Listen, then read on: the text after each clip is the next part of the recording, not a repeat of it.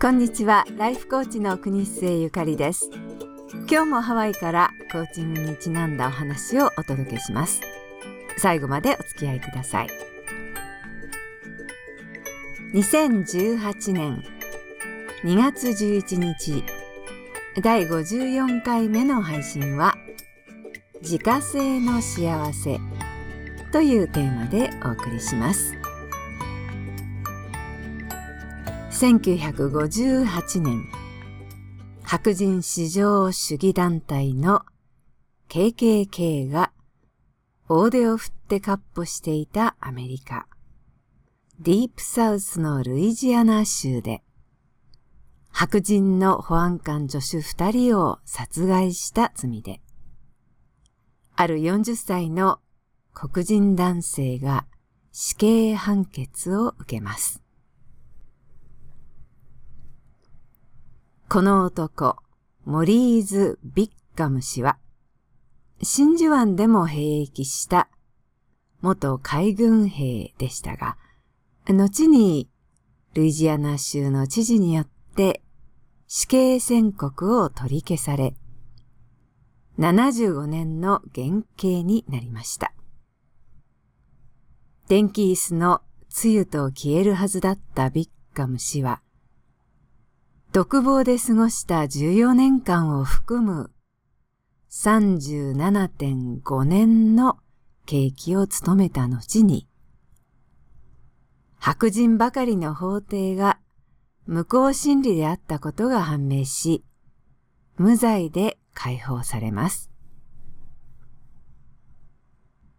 刑務所の中で勉強して聖職者の資格を取り、刑務所の庭ではバラ作りに励んでいたというビッガム氏は、釈放時に報道陣に向かって、私の無実が証明されて嬉しいが、亡くなった人たちには申し訳なく思うと伝えた後で、でもここで過ごした時間を少しも後悔はしていないよという言葉を残したそうです。釈放された後、亡くなるまでの10年間、ビッガム氏は死刑反対運動に活躍したそうです。アメリカの人種差別の歴史に埋もれていたこの逸話を思い出させてくれたのは、ハーバード大学のダン・ギルバート教授です。社会心理学を研究するギルバート教授は、幸せの科学の研究者ですが、ビッガム氏の言葉を引用して、私たちには心の免疫というものが備わっていると説明します。心の免疫を理解するには、幸せには2つの種類があることを理解する必要があるそうです。一つは自然発生的な幸せ。欲しいもの、したいこと、手に入れたい状況があって、それが欲しいとき、手に入れたいときに自分のものになるという幸せです。大学に受かる、好きな人に好いてもらえる、仕事で成功する、お金が儲かる、家族関係がうまくいく。私たちが普通に幸せとはこういうものだと思っている幸せですね。もう一つの幸せとは、ギルバート教授曰く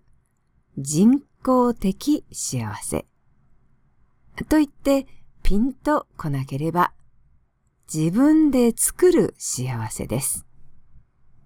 つまり自家製の幸せ。他人や状況に頼らない幸せ。例えば、A 子さんは A おさんと結婚したかったとしましょう。でも A おさんは A 子さんではなく B 子さんと結婚してしまいます。当然 A 子さんは自然発生的幸せは感じることができません。第二候補であった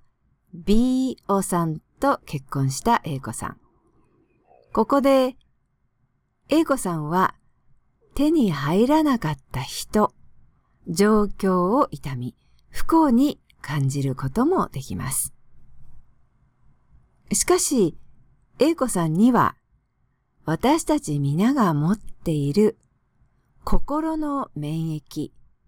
という能力があり、それを使って自家製の幸せをゲットすることもできるんだそうです。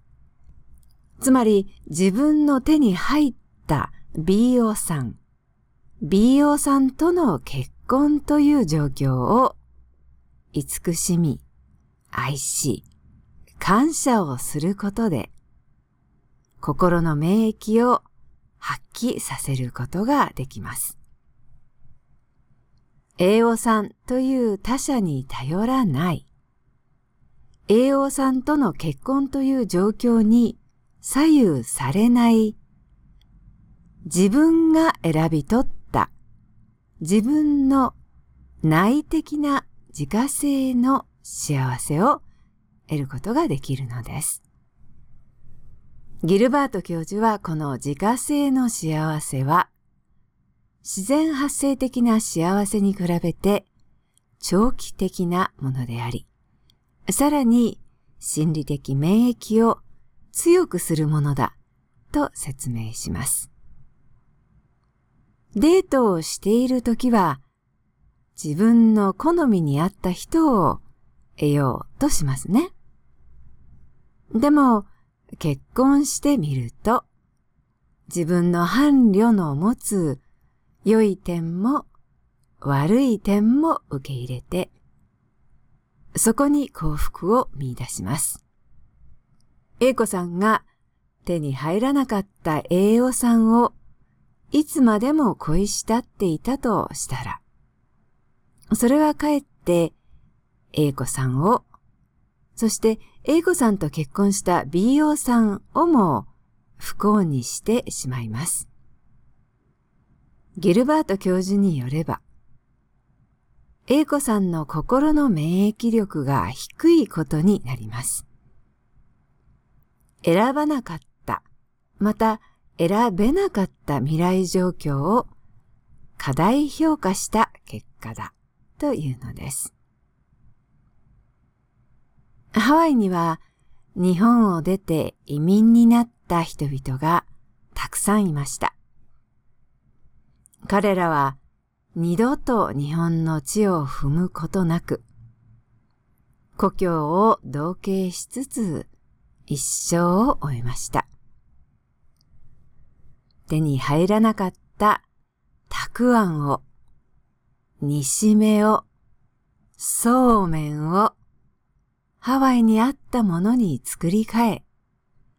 新しいハワイの日本食をクリエイトしました。ないもの、手に入らないものに頼るのではなく、どうすれば自分で作り出せるだろうと考えること。それが心の免疫です。外に売っていないパンなら、自分でそのパンを作ってしまう。よそから幸せが来ないなら、自分で選んで幸せにする。自分に合った幸せを作り出す。そういう幸せが自家製の幸せです。それは負け犬の遠吠えとは違います。自分の内面から主体性を持って生まれた、生み出した積極の幸せです。普通なら無実の罪で死刑囚になり、人生の半分以上を刑務所で過ごすことは非人道的で幸せとは遠いものでしょう。ビッカムさんのような立場の人が刑務所での時間を後悔しないということは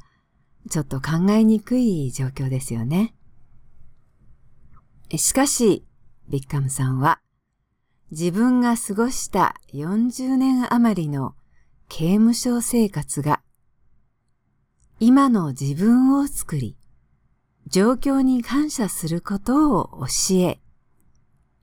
自ら他者に喜びをもたらすチャンスを与えたと伝えたのです。幸せが感謝をもたらすのではなく、感謝が幸せをもたらすと、ビッカムさんは伝えたかったのでしょうか。心理的防御システムが人並み以上に使いこなせる人はいるとギルバート教授は説明します。しかし、その防御システムが私たちに備わっている以上、それを練習でもっと開発することも可能なのではないでしょうか。選んだもの、欲しいもの、望んでいたものが手に入らなかった時の対処能力。反対にそうではないものが発生し、手に入ってしまった時の対処法。心の免疫力。私はビッカムさんのお話、ギルバート教授の研究を聞いて読んでみて、どちらの幸せも必要なのではないかなと思いました。心の免疫というシステムを使って他者に頼る必要のある自然発生的幸せと自分で選んで作る自家製の幸せとの上手なバランスを取ることができたらいいなぁと思いました。そうしたら私たちは短期、長期両方の内からと外からとの両方の幸せをエンジョイできるのではないかしらと思ったわけです。いかがでしたでしょうか。人生がみるみる楽になるコーチトーク、ゆかりのポッドキャストをいつも聞いていただきありがとうございます。これからも頑張って配信していきたいと思います。ご意見やご希望、ご質問などがありましたら、ぜひお寄せいただければと思います。それでは次回、またお耳にかかります。今日も素敵に、しなやかに、爽やかにお過ごしください。お相手はハワイのライフコーチ、国末ゆかりでした。